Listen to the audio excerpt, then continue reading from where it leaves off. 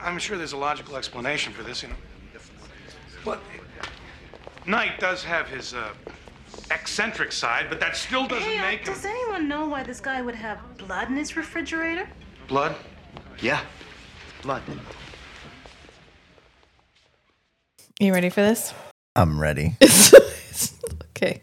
All right. Welcome back, friends. Welcome back. It's time for another episode, obviously, because here we are. But it's a Forever Night episode. A season 2 Forever Night episode. We finally made it to my heart season. Yay. Season 2, episode 1, Killer Instinct. And this is actually not... So it used to work like this. Television shows would start in the fall. You'd run until the spring. Then you'd get this long gap over the summer.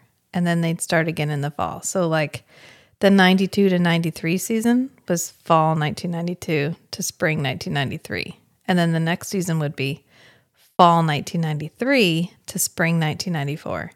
This is actually a 94 to 95 season. We have a longer than 1 year, longer than one rotation gap. And they weren't sure the show was really in limbo. So they kind of broke down the sets, but not really. And that's why in like Nick's apartment, a lot of his artwork has been taken off the wall. And they literally just leaned it against the wall for storage.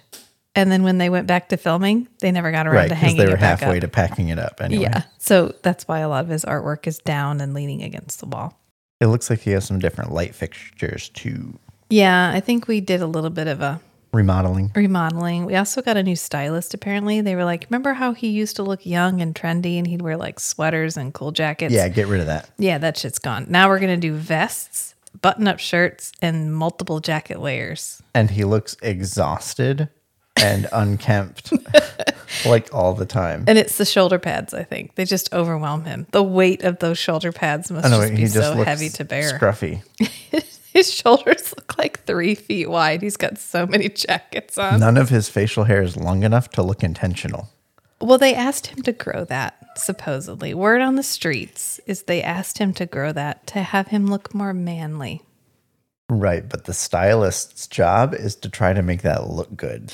Well, if you wanted him to look more manly, maybe you shouldn't have left his baby soft blonde curls just fluttering about in the wind. Well, I think they were it down. I think we were going for more of like a rugged look, but I don't think Gare can look rugged. He can't. He doesn't have a rugged face. Right, not like me. You don't have a rugged face. You look like a I'm happy the most approachable person in every room. You look like a happy man with a beard. You don't look rugged. I'm sorry. Unless that's the way you want to describe yourself, in which case just let me know and I'll back you up on the ruggedness. So we've had a fairly Hold long... on. I'm going to get the window for Pippin. Oh, please do. So we've established that we've had a fairly long gap. These actors actually... I don't know if it's the video quality, because we actually get a production quality jump too. So we're really going for... It's a cleaner... That could be it too. Yeah. Yeah. I don't think Nick looks, well, maybe he looks exhausted. It's probably the makeup. It might just be this episode too. We like to pale him down, and sometimes it's successful and sometimes it just makes him look ridiculous. It just depends on the episode. The facial hair may be standing out for me because there's like makeup on it. Yeah, or around it, like up to it. Yeah. But not in it. Yeah, I don't know. It's an interesting choice. We ditch it eventually. Kind of. So if you don't like it, don't worry. It's all going to change. It's just like every episode. You didn't like what happened that episode? Don't worry. Just like the whole TV show. We're never going to go back to it. It's fine. Who cares? Actually, though, this episode really starts almost a complete parallel to the beginning of Dark Knight Part 1. Because we start with a flight. We're flying through the city. And asshole LaCroix trying to set something up. I'm so happy LaCroix is back.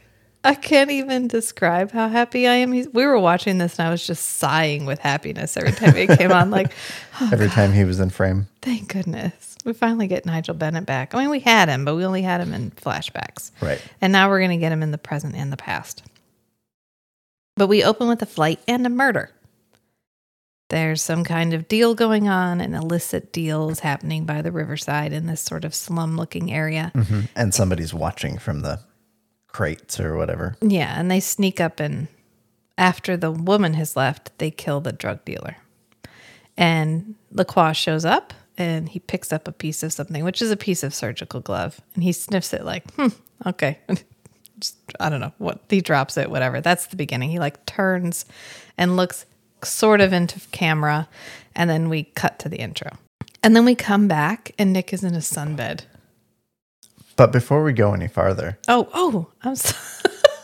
Hi, I'm Rachel. And I'm Matt. Welcome to the Strange and Beautiful Book Club.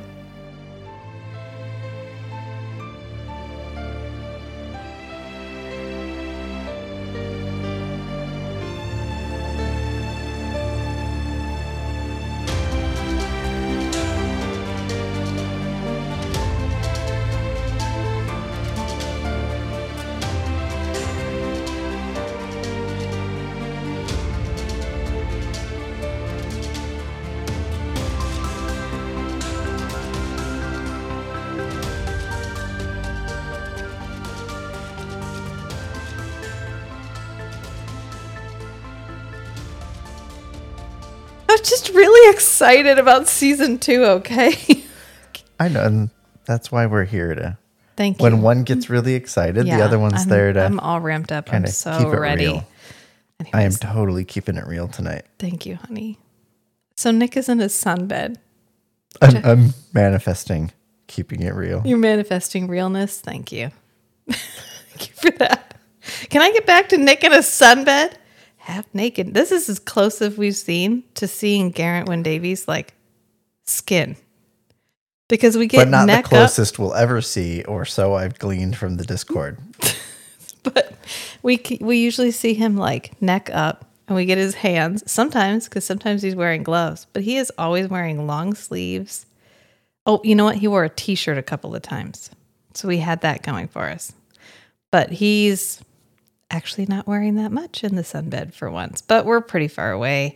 And we get the helpful caption, flesh sizzling, which I thought that was a bold choice. Yeah, but he hops out after he's had his moment of crispy critter moment in the morning and gets dressed. And we get like a steady cam thing as he's coming down the stairs. I don't know who made that choice. Right, starting from under the stairs. It was I a thought that was questionable an choice. interesting Yeah, and they like shot of walk his up feet. to his head. And it's not even a steady cam. It's like somebody was holding a camcorder and just like clomps over in front of him as he pulls his watch. And then we have this voiceover from Natalie as he plays his messages. But wait, are you morally obligated if you own a Cadillac to have a Cadillac key fob on your keys?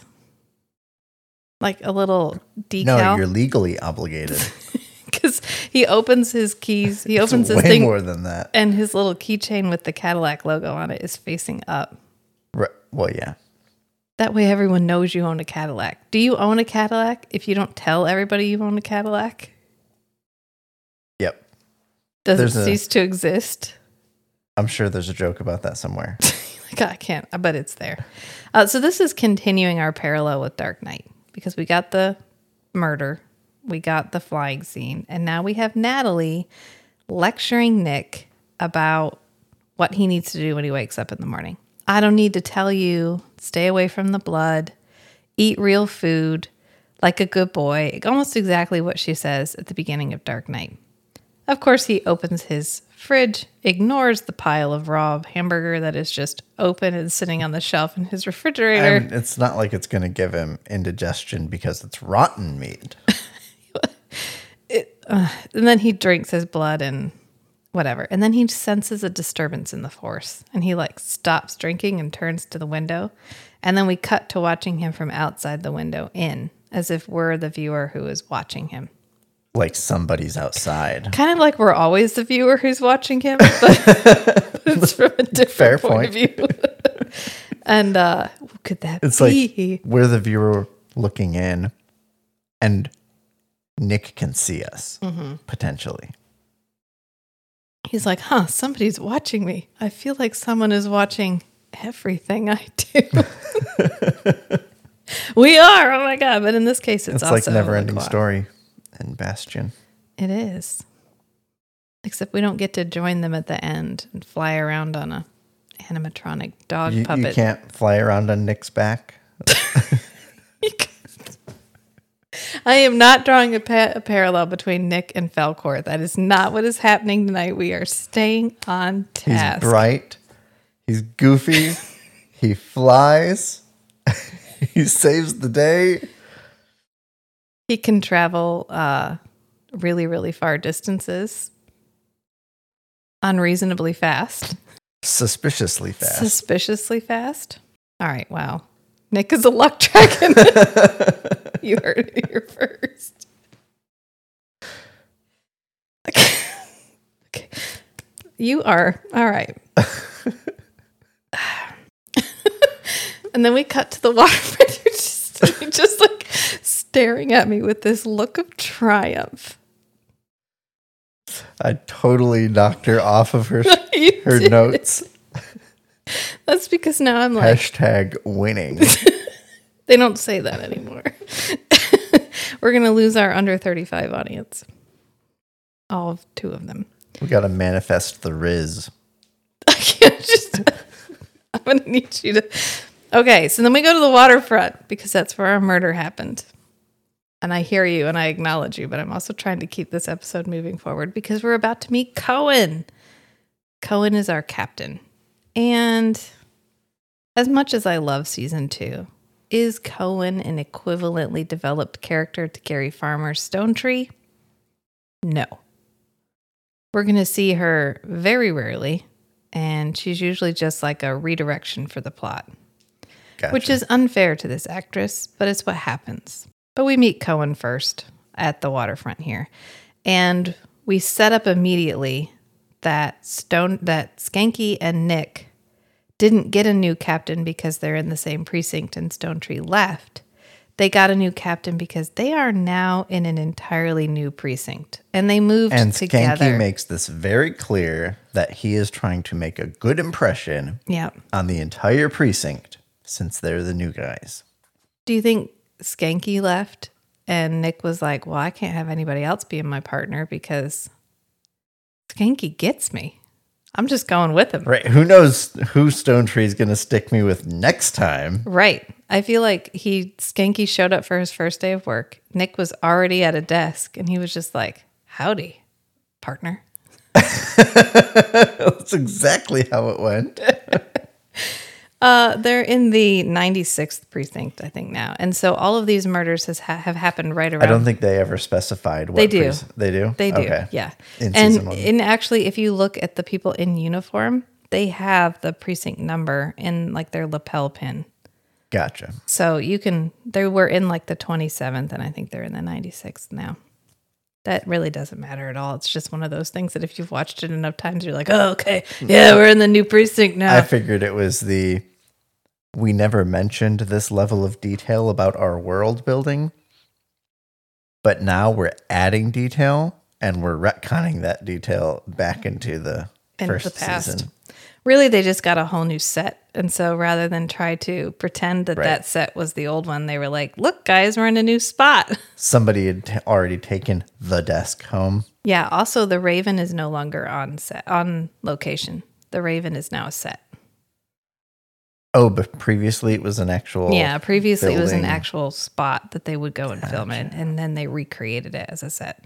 And so Skanky is in full brown nose, which we are in peak Skanky right now.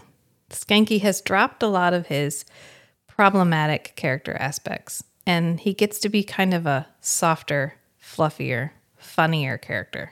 Maybe Myra had a conversation with him. Maybe they had a heart-to-heart. Well, he shaved his sideburns, so she at least got him to do that. He's definitely got a nicer-looking haircut on him in season 2. A more flattering hairstyle. More flattering, and he shows up in moose jammies. And he's like, oh, what's going on here? I love Cohen's like, ugh, he's staining his nose brown. Right. Because he's been just showing up and trying to get on her good side and like in the heavy-handed way you would expect Skanky to.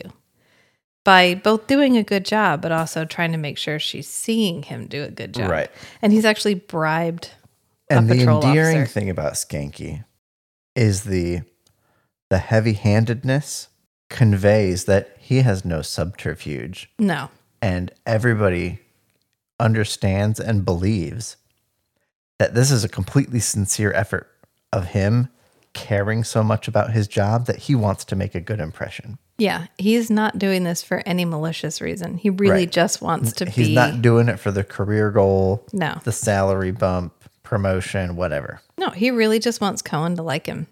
And so he's doing it the way that he knows best, which is just trying to impress her with his work ethic. And Nick also shows up, but Nick doesn't drive there. He flies there because he was standing at his window, he was driving in his car and he heard screaming. And so he just pulls his car off to the side of the road and gets out and flies off. Oh no, that's later. I'm sorry. Whoop, Right. whoop, whoop. Nick was at home. He heard the commotion and he just showed up. Right. And Skanky's like, I thought we agreed that I was going to get to look good for once. Think the captain heard you? I thought we'd agreed that we were going to let me look good for a change, you know? New precinct, fresh start. How's my showing up on my day off going to look good if everyone's doing it? Are these supposed to be? Why are you here? And he's like, why Let are you me do here? the brown nosing. So we may have, You're so pale, it'll be too obvious. yeah. And I really feel like this is obviously the first episode that was filmed because we're all getting back into our characters. Right. Just a little bit. There's that little bit of, Nick and Jeanette aren't. yeah, we don't have, They the, don't have the same same fuck energy. me energy. Right. And we're going to kind of get that back. But really, I really hope so. everyone is easing back into their characters. Yeah. But I figured it was, Nick. I wonder if that line was ad-libbed where he sees Jeanette and she's like, it's been weeks, Nicola. No, it's been weeks or months. months, He actually. says it's been months, actually. Yeah, and she's like, just "Oh, then I'm emphasizing even the more time. mad at you." But really, Skanky and Nick fall right back into it. You believe their bromance Right. again immediately, which I'm here for this bromance. Nick and Skanky are my favorite partner combo. Bromances make every TV show better. Yeah, they really do. I love a good buddy A good buddy. affirmation that it is okay to be intimate, like just friendly and vulnerable with another man. Yeah, which we get a lot in this episode. Like, it's fortunate they fell right back into this because a lot of the plot in this episode hinges on their bromance feeling believable. Because Internal Affairs shows up because clearly, or supposedly, a cop is doing this. And it's all happening close to their precinct. So it might be a cop in their precinct. Right. The methodology and like not leaving evidence behind and that kind of thing, and the selection of victims makes them think Right, because this is a cop. generally bad dudes, like Right. drug dealers. And It's a very vigilante yeah. process. And Nick again floats off into a flashback because he senses another disturbance in the force. And this flashback is clearly supposed to happen just slightly after he was turned. Because we got our mullet, our turning mullet, the glorious mullet that, well, it appears too often, but it most often appears like right after he's supposedly changed. I want to know if anybody knows real historical facts. Was the mullet culturally appropriate to this time period? If I had... In France? No, he was on the guess that- Crusades. If you were a knight in the Crusades, the mullet. Well, you know what? It would fit better in a helmet.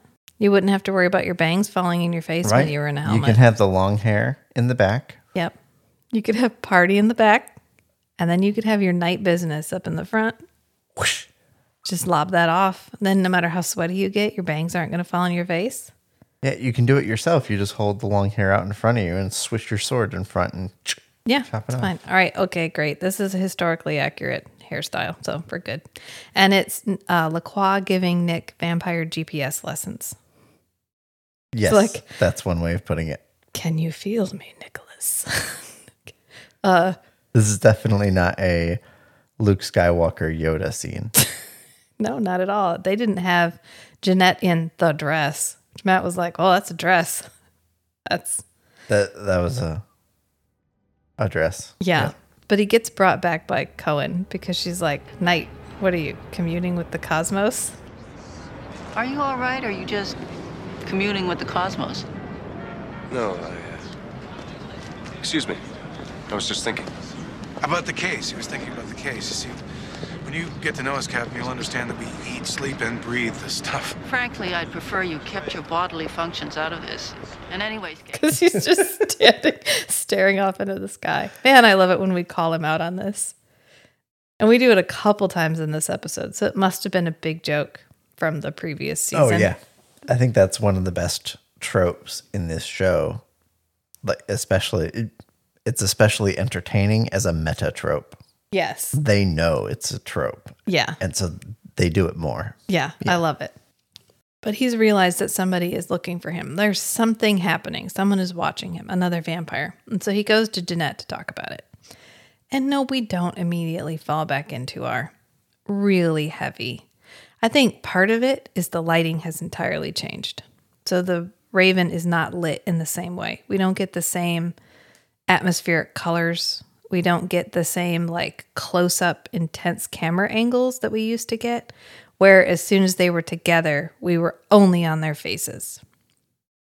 We get more wide shots, which makes it feel less intimate.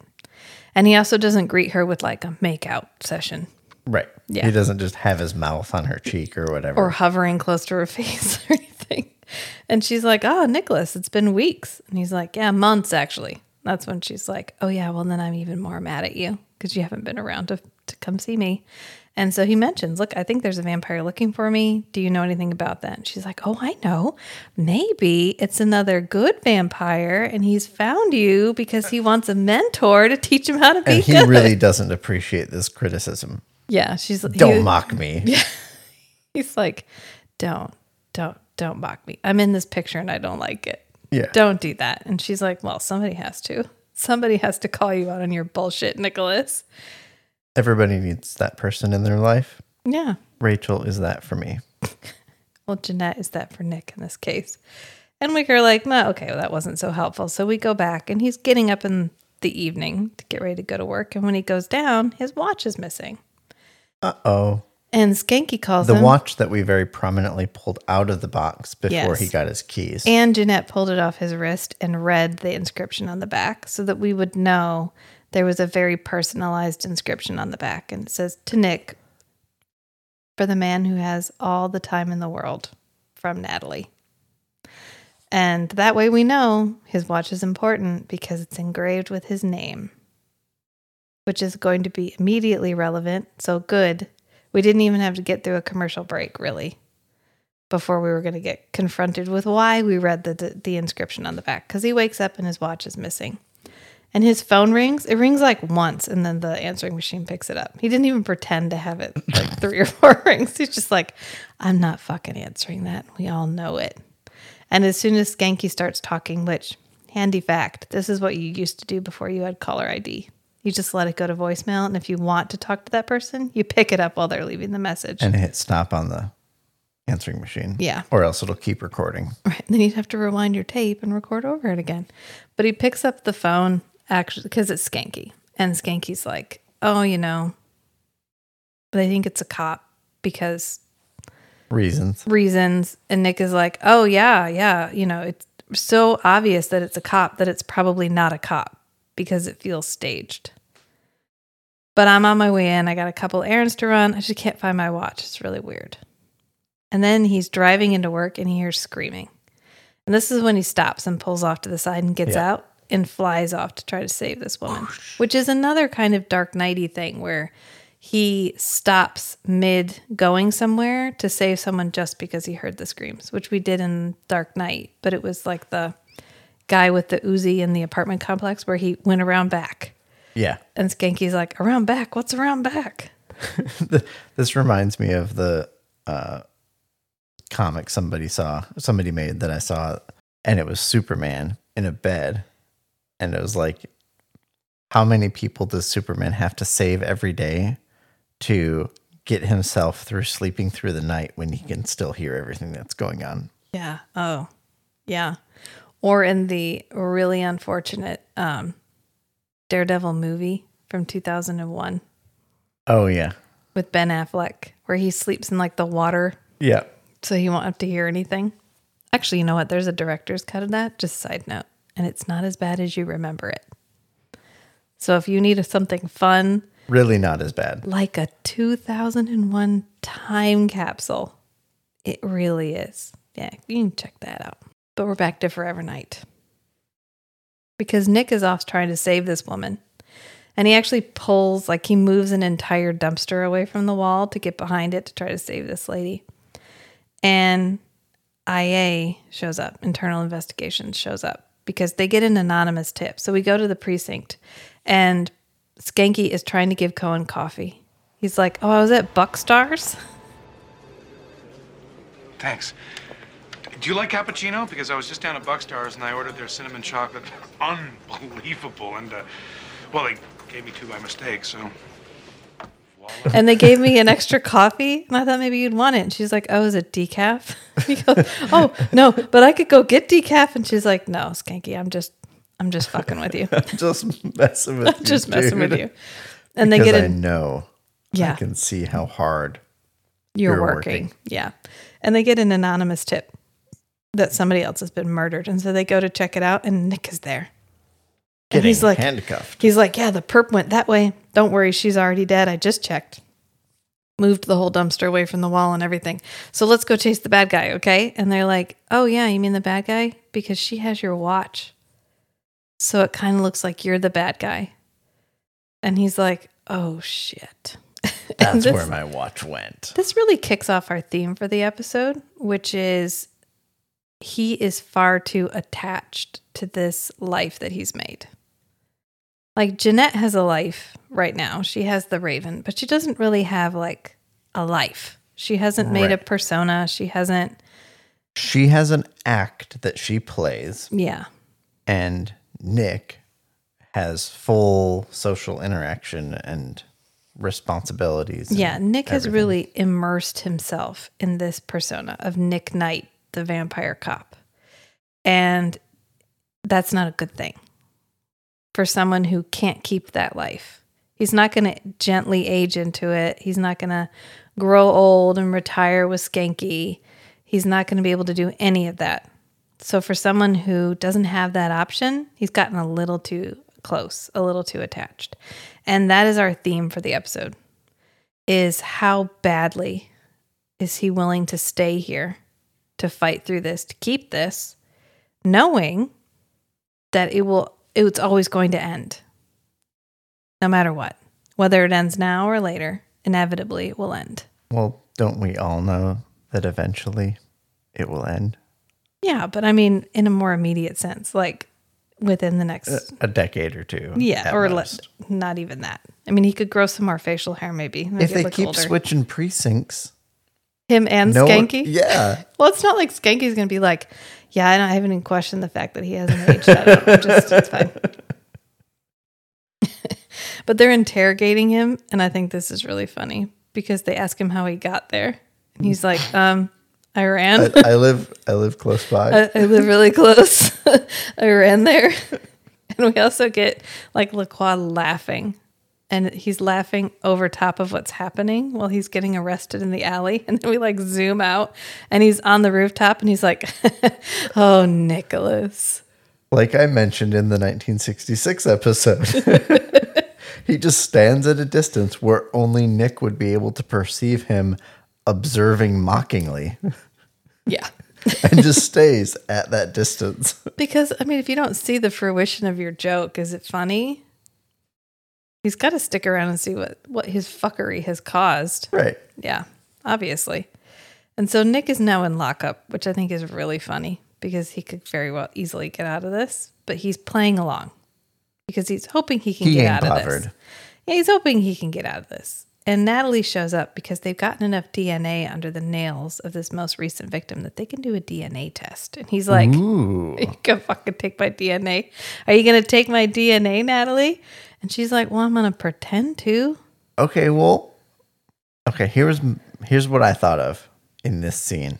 Why are you worried about his blood? They're doing a DNA test.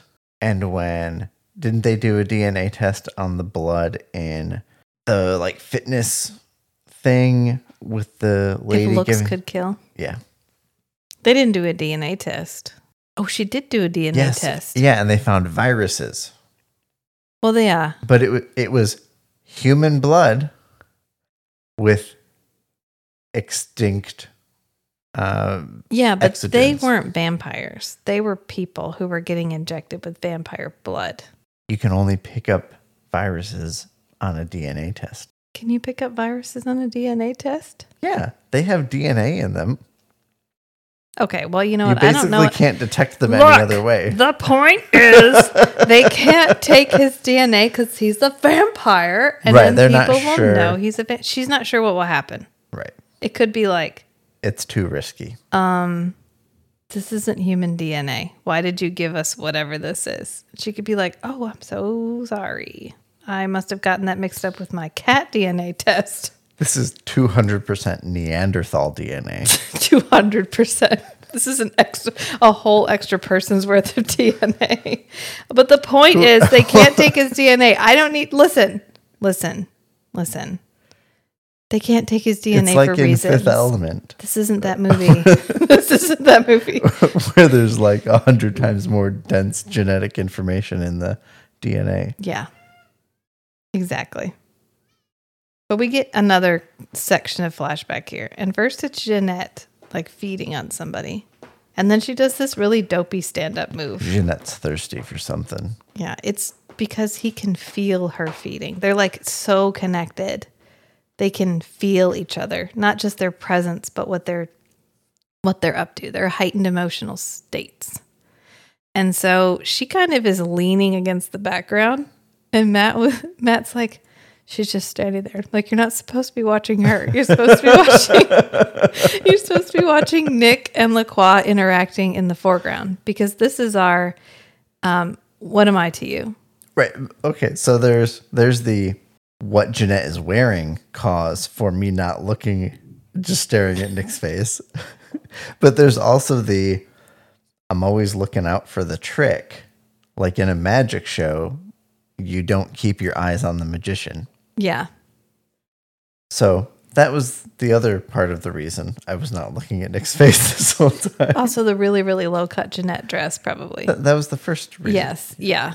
But Nick and LaCroix are having a conversation in the foreground, which is relevant. And Matt's like, she's just standing there. I know, she's just standing there. She's not supposed to be doing anything right now. She's reveling, okay? Just relax. Because this is the part where Nick is like, well, what am I supposed to be to you? Like, what do you envision? How do you envision this relationship going? They're having their initial... My protege. It's like, yeah, my protege. Nick's like, oh, you mean your slave? And LaCroix just laughs like, oh, he already got it. Oh, you and this woke nonsense. Wow, he really came to it really quickly. Took Jeanette a while to look around to that. Nobody wants to work these days. Stop. But we go back to the future. And again, we have our vest, suit jacket, and no tie. I think Nick wears a tie once. And This was my standard outfit in grad school. It's not a bad outfit. The vest shirt combination is not horrible. No, that's fine. I'm fine with it. You liked it. It ages when it him was up on me. significantly. It ages him up significantly. I question the choice just as like he looked a lot more youthful in his little sweater jacket combos. Yeah. And turtleneck leather jacket combos. Yeah, except for the purple combo. Let's just let that can just lie. It can lie where it is. But why does he never wear a tie?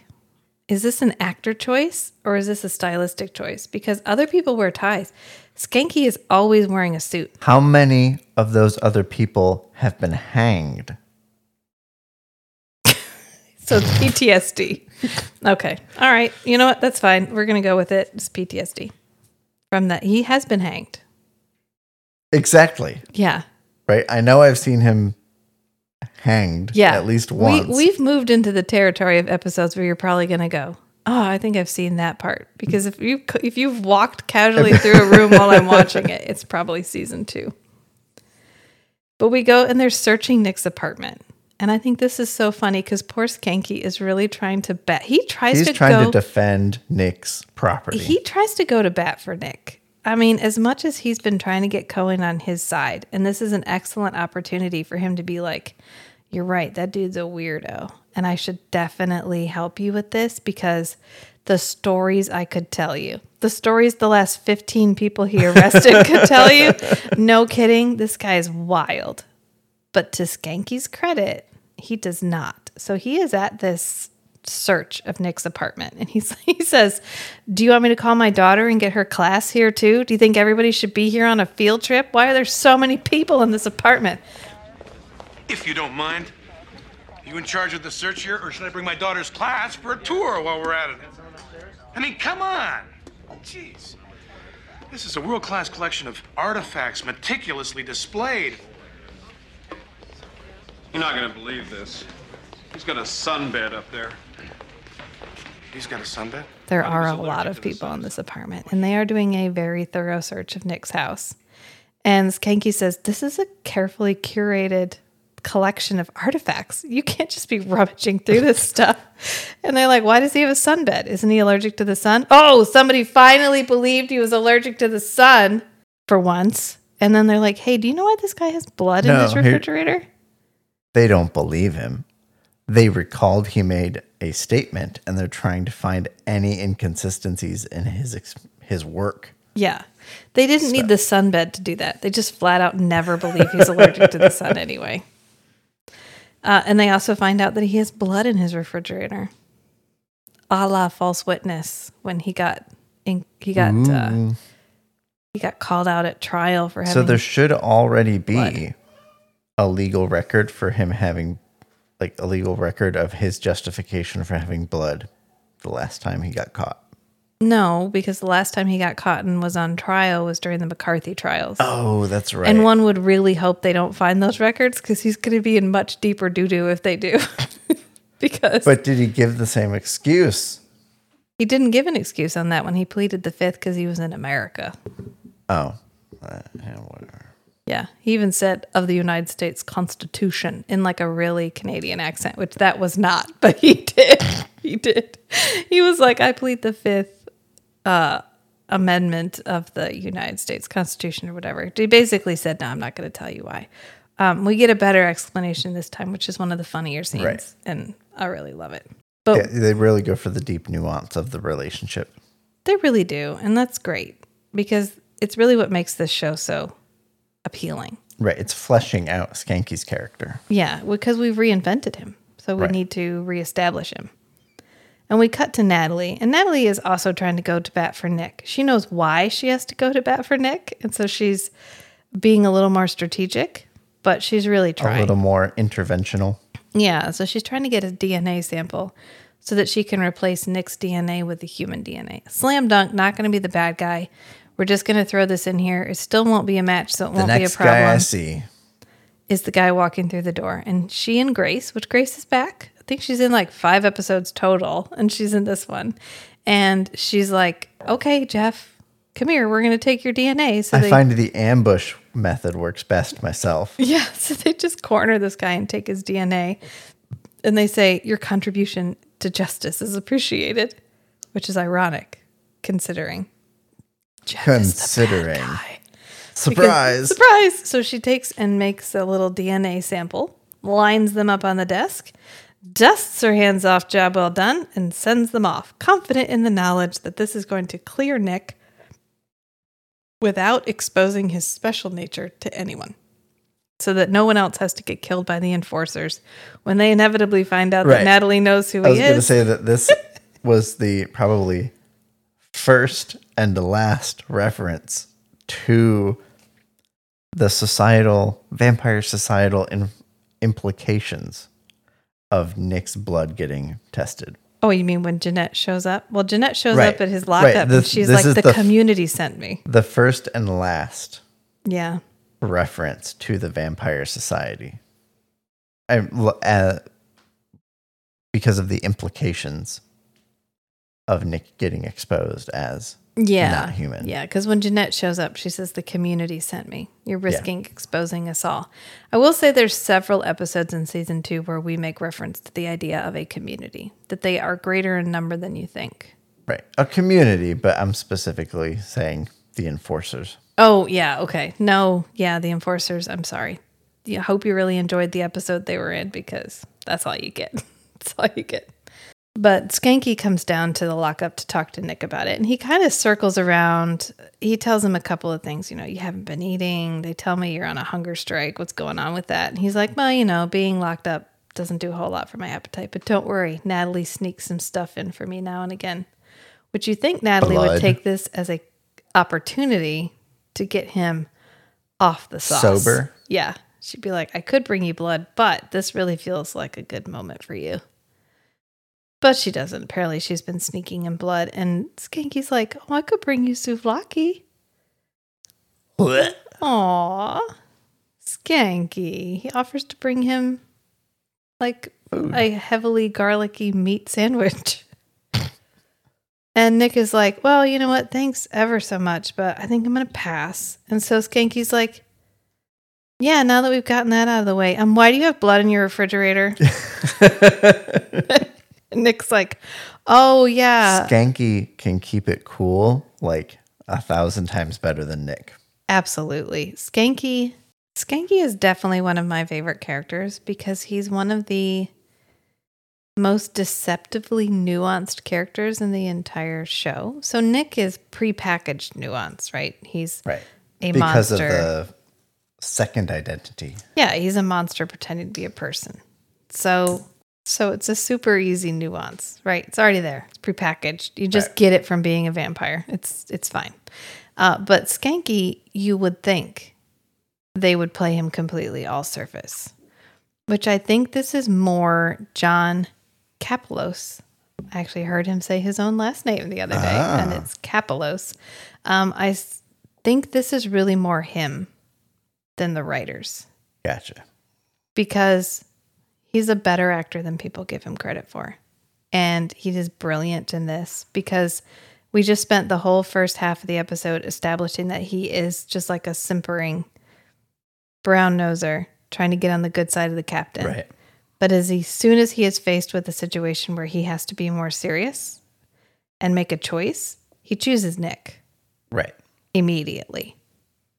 Even in this moment where he has opened with sympathy and then moved on to his real question, it gives us this idea. You expect him to just barge in and be like, so what's up with the blood? But instead he's like, hey man, how are you? I heard you're not eating. Are you okay? Right. Do you want to bring you some part of our food? relationship is way more important than whatever is going on here. Yeah, there's some weird stuff happening, but we'll get to that. First, let me ask you, how are you doing? Yeah. And that's what makes him a good cop too, is Right, because he's connecting with people. yeah, he's a good people person. He's a good dude. He's just a good dude. And so he says, hey, so what's up with the blood in his refrigerator? Your refrigerator. Because I'm sure Skanky knows. He has got to have guessed, right? Because he just spent, at least a year with Nick. Right. And he has gone through some pretty weird shit with Nick. And that's just the stuff that we get to see. Yeah, he's like, blood in the refrigerator? Let me tell you about the time he hijacked a city bus. How about all the times? I knew John Kapelos was going to be referencing that, or Skanky was going to be referencing that scene. Yeah.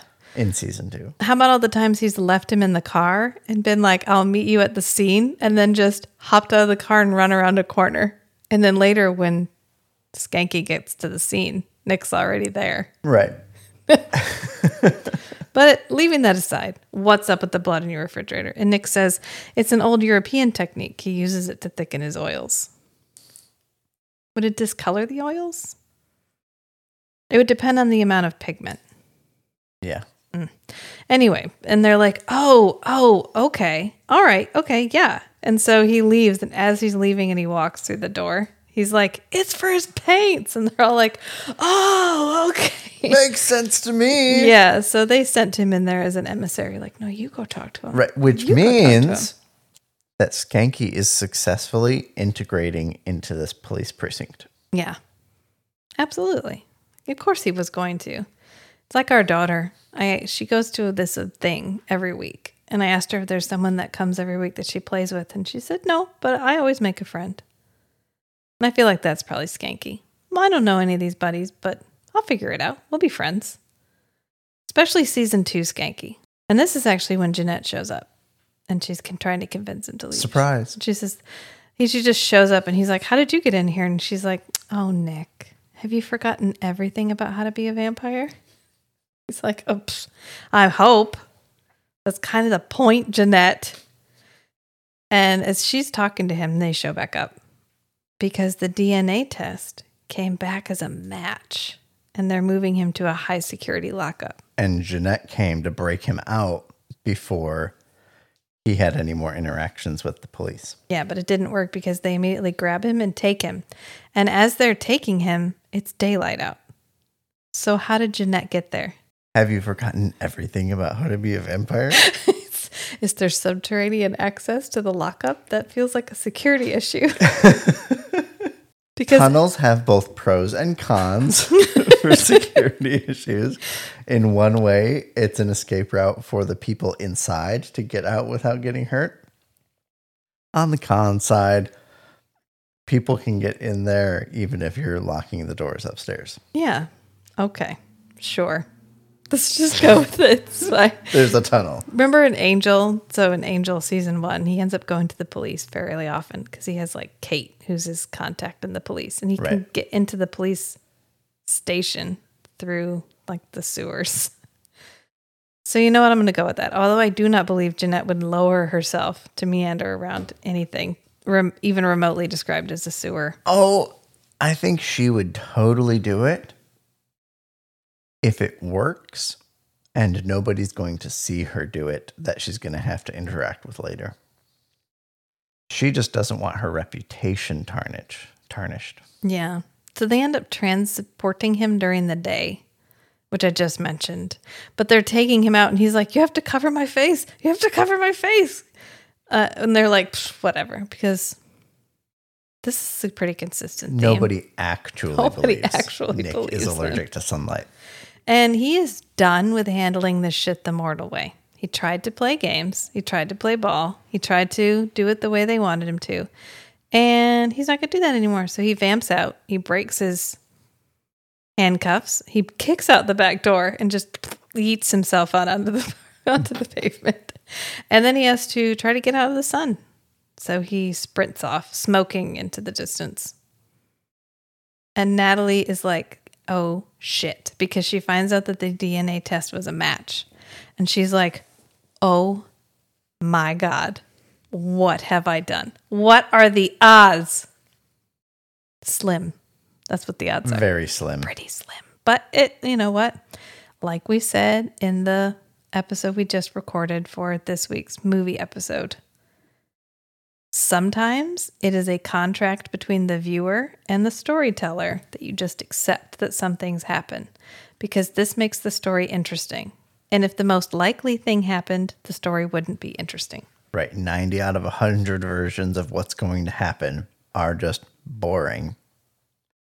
And the unlikely ones are the interesting ones. They're the ones worth telling. That's why we tell stories about them. Yep. Even if they're implausible, because they're implausible. Yeah. And so Natalie does the only thing she can think, which is get Skanky on her side. Which this isn't the first time we have involved Skanky in a vampire intervention. Conspiracy theory. Sorry, vampire conspiracy theory. Yeah. Oh, yeah, Skanky absolutely knows. He at least knows that Nick is something different. Yeah.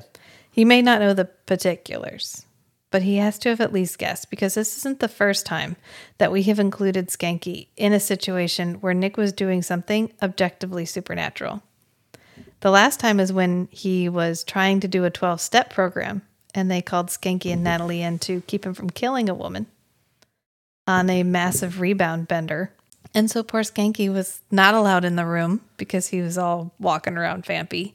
And he was like, Nick, I just want you to know, man. I'm from the other side of the door. Yeah. I'm here for you. Whatever you need, man. I'll help you out. And so Natalie calls Skanky and she's like, look, I did something.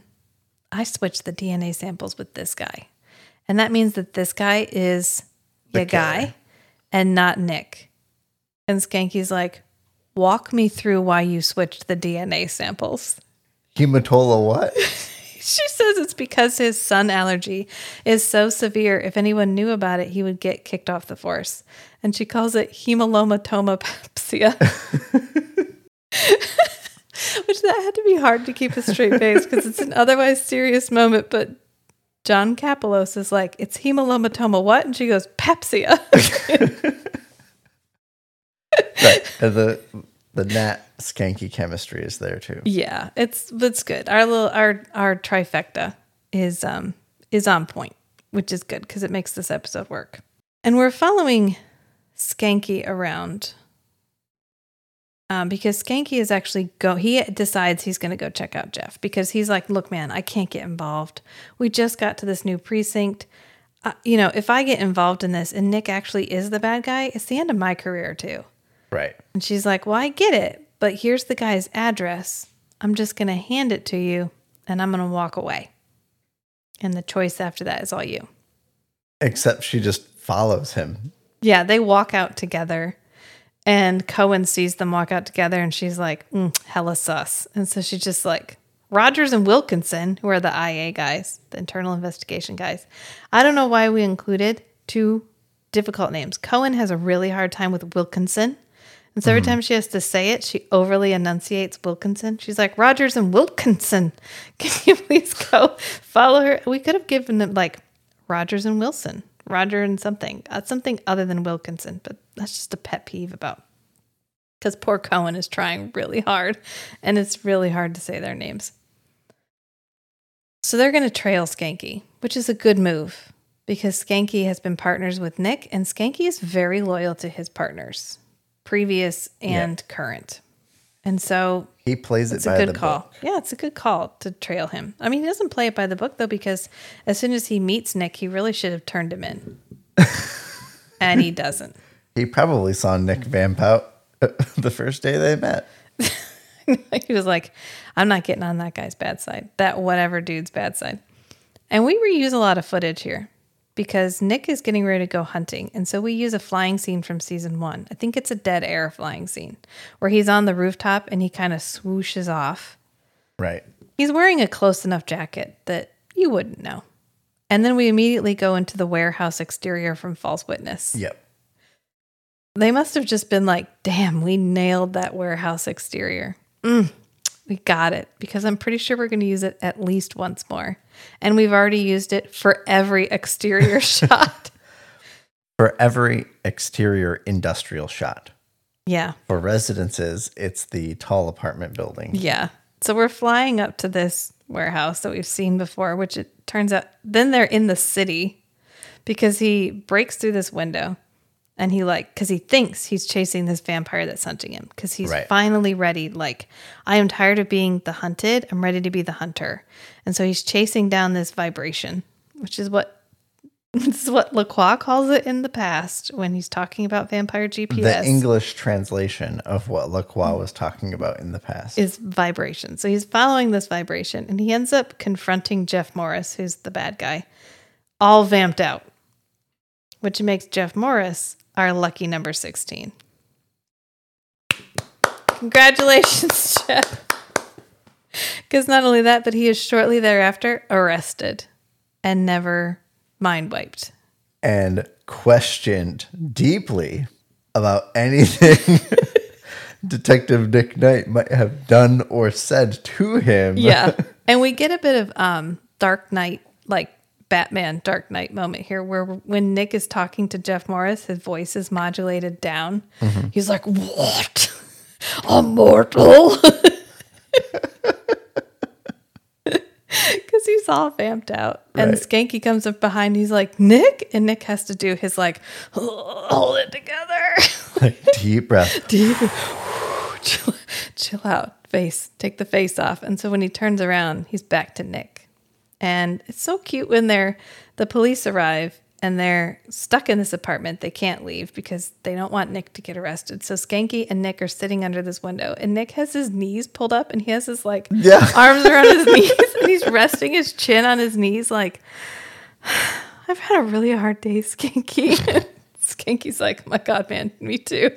Because they're just sitting together and it's so cute. The way that he's sitting, because he just flew there and was all vamped out and was going to attack this dude, and now he's just sitting there like a child that's really just having a shitty time and just wants somebody to know it. And Skanky is finally like, okay, well, there must have been another exit. We got to go. Let's see if we can figure out where we're going. Because Nick starts to drift off, and Skanky's like, please don't go strange on me. Don't do that. Don't do it right now. Don't get weird on me. Don't get weird on me. Oh, please, don't go strange on me. Let's go. Because he's getting ready to go into another flashback, but really what he's doing... Which is another meta reference. Absolutely. But what Nick is actually doing is sensing the other vampire. The sensation is back, and he's like, okay, well, we got to get out of here. He obviously exited, so there must be a way for us to exit. So they get out the back door, and Skanky's like, well, I think he's in the old distillery, so I'm going to go there. But you need to leave, because they're not here for me. They're here for you. So you dip. And so Nick, for once, Nick is like, sure. Thanks, Skanky. It's what I do every day anyway, but I appreciate your permission. Yeah. And so he runs off, and he ends up taking off into the sky as Skanky goes after Morris. So Nick is following his vampire vibrations, and he ends up in this ceramic studio, which I feel super, super bad for whatever artist is running this, because they must have come in the morning and been like, oh no. I'm never going to financially recover from this. What happened? Because Lacroix is talking, and I'm so happy to have Lacroix back, because he immediately starts pontificating. And if I love anything, it's a good pontificating moment.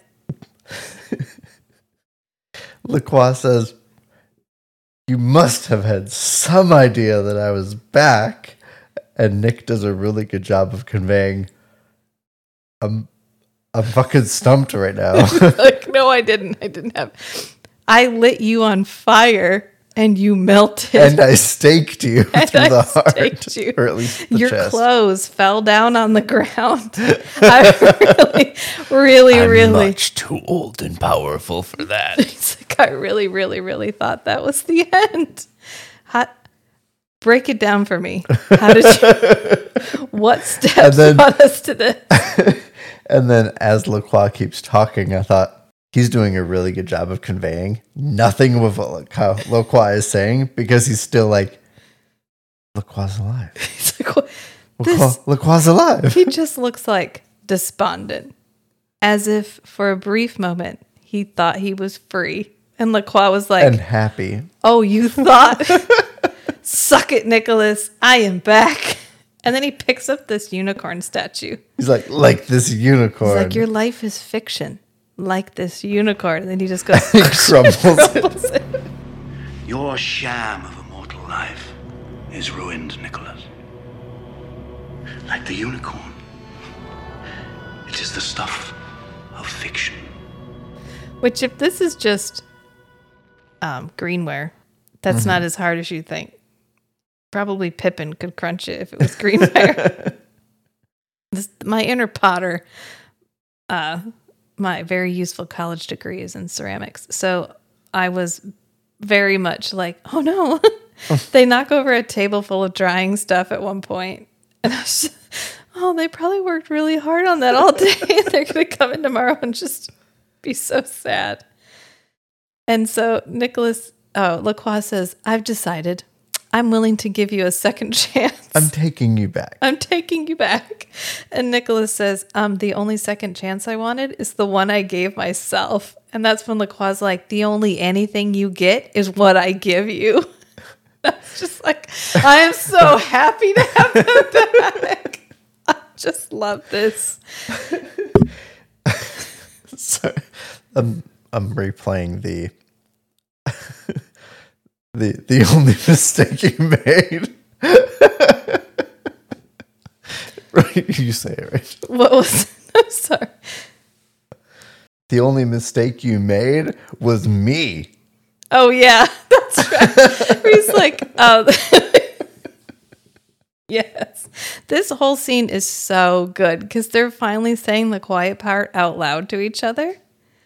Because they're communicating their feelings. They are, because Nicholas is like, what you made. He's like, I thought I made a son. He's like, what you made was a mistake. And that mistake is me. And I am so mad you're back right now. I can't even process this. And actually, during this fight scene, we use a clip from Dark Knight. Right. And the white fluffy turtleneck Yeah. totally blends in way more than the earlier scene. LaCroix's even holding the meat cleaver in the flashback. Right. Yeah. So we go from tossing ceramic figurines at each other to having a meat cleaver, and then we're back to the ceramic studio again. And meanwhile, it's like daytime in the pottery studio too. And then you switch to like the dark blue scene. Yeah, this is one of our famous bloopers too. There's a scene where Nicholas gets thrown and he breaks some wood and he holds up 2 pieces of wood like a cross, and he's going at LaCroix with this cross. And in the blooper, he holds up a box of oatmeal crisp because and LaCroix is ready to react in revulsion. Yeah, and he does before realizing that it's a box of oatmeal crisp, and then he just loses it because Nigel Bennett had been in this commercial for oatmeal crisp. Yeah, several. He was like a spokesman for oatmeal crisp. And so Garrett Wynn Davies totally punked him with just perfect the box of the so well whatever done. he was selling. I have a feeling he probably kept it pretty light on scene because on set, because this scene, I don't know how you could keep a straight face through the hissing.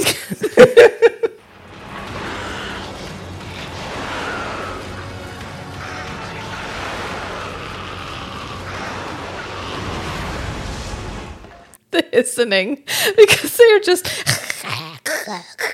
each other. And contorting their faces. I mean, it's supposed to be a dramatic vampire battle, and it is. And we get a little bit of cross threatening, and we get thrown around, and everybody gets beat up, and but the whole time it's. Meanwhile, Skanky is having a civil conversation with our bad guy, Jeff Morris. Hey. Yeah, he's just down there being a good cop, talking to him in front of Cohen, which is the most impressive thing he's done in front of Cohen, which is just his job, which he's good at. Now that he's not working too hard at it. Yeah. Because he's into the case. And he ends up talking him down and keeping him from taking the way out that he suggests taking, which is his own life. And he ends up getting him arrested. And Cohen's going to threaten him with her gun. And he's like, no, my man's all done here. He's ready to go. Yep. And he gets his gun and he just walks him out. And that's when Cohen's like, oh, by the way, where's your partner? And Skanky's like, Knight? By the way, Skanky. Yeah? Where's your partner? Nick? Geez, I don't know. I haven't seen him all night. Huh, I haven't seen him all day. Because when it comes down to it, he's loyal to his friend. Right. Which is very season 2 Skanky. Which, if Nick was directly trying to cause harm, Skanky would intervene. Yeah. But this is a situation where it was a mistake that was getting Nick in trouble. And so it was morally correct for Nick to escape from police custody and all that. Right. And Nick is watching him through this skylight. And he gets this little that's my Aww. Skanky. That's my Skanky look on his face. And when he stands up, LaCroix, who had fled from the cross, is back. And he's like, what's the point, Nicholas? Blink, and they'll all be ghosts. Blink, and they'll all be gone. Blink, and they'll all be ghosts. Blink, and they'll all be gone. And Nick's like, oh, God, LaCroix back. Definitely didn't miss this. Oh, great. You know what? You should get a radio program. Then maybe people will listen to you. Ma chitty chitty chat chat chit chit chat. We had just watched this the day before when Rachel said, hey, we should start a podcast. We should have called it CERK Radio, which is what he's going to be on. But no, then we could have only done Forever Night. Right. Yeah. Yeah. And that's pretty much the end of our episode. We go in and Cohen is talking to Natalie and Skanky because DNA got switched. And some questions need to be answered about that, because if Nick wasn't the bad guy, why did Nick come back as a match? And so Natalie is like, I don't know what happened. I accidentally switched the samples. I took a sample from Jeff as a control, and they must have gotten switched. And usually the lab notices because this test that's supposed to have a high likelihood of being a positive is a negative. Oh, let's see if any of the samples got swapped. We'll just redo the DNA comparison. Well, they were thinking Nick's would be a match. Well, right. But this is Natalie justifying. Right. She's basically just like, look, I messed up. It got mixed up. I don't know what happened. Like, I'm just really sorry, Captain. I have absolutely no idea. And she's like, Cohen's like, yeah, okay, so you don't think Jeff switched them? And they're both like, oh, yes. Oh, yes. Yeah. Oh, yes. Uh-huh. You got it. Skanky even goes, why didn't we think of that? Yup. Jeff switched them. Absolutely. And she's like, you know what? It's fine. He's confessed. We know for sure he did it. Thank you, Pippin. Thank you. Right. This is an example of no harm, no foul. Yeah. But in the legal system, you should still get punished for negligent behavior. Unless someone who was working there sabotaged the test. Because Jeff was working there at the time. Right. Yeah, and so Nick sees them in there with Cohen, and he runs in like, oh, wait, don't yell at them. This is all really my fault somehow. And Cohen's like, look, no, they're your friends. You should really appreciate them because they're what make life worth living. And Nick goes, my thoughts exactly. And that's how we end the episode. And we're back. We're back for season 2 of Forever Night, which it must have felt good because they didn't know what was going to happen. Which word on the streets is part of the reason for the first one is there's some amount of, if a show is designated as Canadian and it takes place in Canada, there's a certain amount of Canadian-ness that it must have. Right, legally. Yeah, you can't USA wash it. You have to keep it Canadian. I'm not sure that was in effect at the time. Well, it may have been. It was one of the criticisms of the show is it wasn't Canadian enough. Oh, okay. Even though it takes place in Toronto. We don't change any of the facts about Toronto. I mean, all they needed to do was hire the guy from For I Have Sinned to be in every episode. So the peak Canadian accent could be on display in every single episode. At all times. Yeah. I don't know.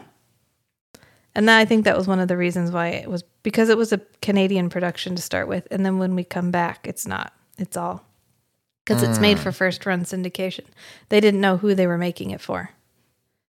They started making it, and then they got someone to air it. A production studio just decided to film it, and then figured we'll sell it later. Yeah, basically. And they sold it after most of the episodes had already been filmed. And then they ended up airing them out of order, which I intend to watch them in production order, which it turns out I think is the order that they're on Amazon. Okay. As long as your Valentine's Day episode is close to the end, around episode 23, you are in production order. So that's what we're going to do. It should make Nick's facial hair make more sense. Because if you jump around, he gets a beard, he loses the beard. He gets a beard, he loses the beard. Which is kind of like Matt Monday through Friday. He has a beard, he shaves it, it's back by Wednesday. He shaves it, it's back by Saturday. So I just don't shave it. I am so happy to be back in season 2. I'm not sure I can express that enough. Wasn't this the result of our fan poll? We didn't do a fan poll. I thought you did a poll and it got 1 vote.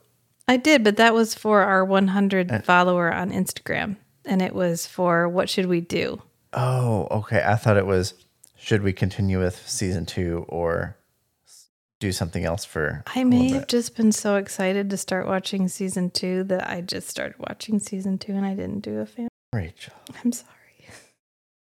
I'm really excited about having the claw back in the present time. I was trying to listen to another podcast. Modern LaCroix Nick interaction. I was trying to listen to another podcast about Forever Night. And they were shitting all over LaCroix's monologues and about how they don't add to episodes. They didn't add to that particular episode and that they were weird and could be done away with. I turned the episode off. I was like, your opinion is no longer valid and I am no longer interested. This is the entire justification for the series. I had a little quote book when I was in high school, and it was almost exclusively lines from LaCroix's monologues. He's got some good ones. Yeah. And oh my God, when we get to Curiouser and Curiouser, okay, I'm just gonna, which we're a ways away from that. But it's one of my favorite episodes. That's the one where he has amnesia and everybody has different roles. It is season 2 because Cohen ends up being the lady who runs the Raven. Yeah, and Natalie I've is the seen police parts captain. of that one. Yes. And LaCroix is a hallucination. And he's like, I'm tired of being dead, Nicholas. I'm so excited. All right. Well, now that I've said I'm so excited like 55 times, because I just want to make sure everybody is aware, this is going to be good. I love season 2. I liked season 1. I'm glad we went through it. I can't say I have watched every single episode of season 1 in order, ever. Because when I watched them in syndication, they aired out of order. And then I would watch them based on my favorite flashbacks. Mm-hmm. And it's not like I could, well, you know what? When it was on Sci-Fi used to have like their main website. And then you could click on their different properties that they were currently airing or that at least owned. And they would each have their own individual site. And on there, they would have like an episode list, which is how I would track. Rachel had that bookmarked.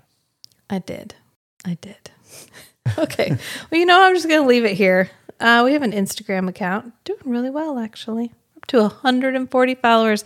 I hope everybody's it really enjoys my update on my incremental progress on the Instagram page.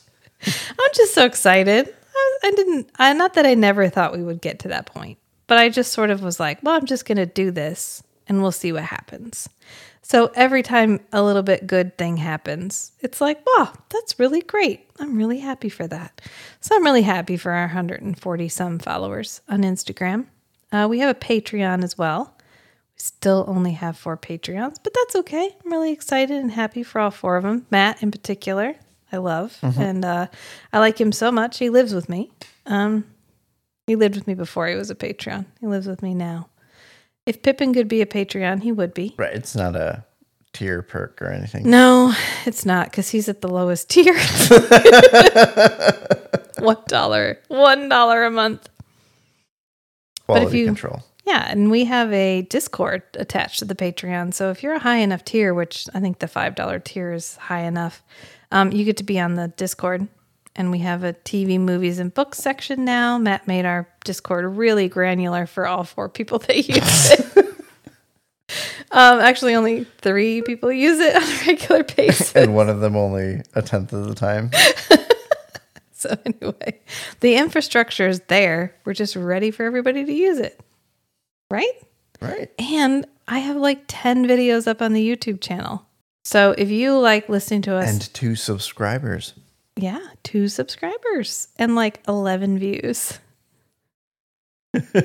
That's almost 1 per episode. I'm so excited. Okay. That's almost 10%. You know what? We're just going to leave it here. I hope everybody has a wonderful night. So. Remember, sometimes the strangest things are the most beautiful too. So be who you are and love what you love. Until next time, friends. Bye. Bye.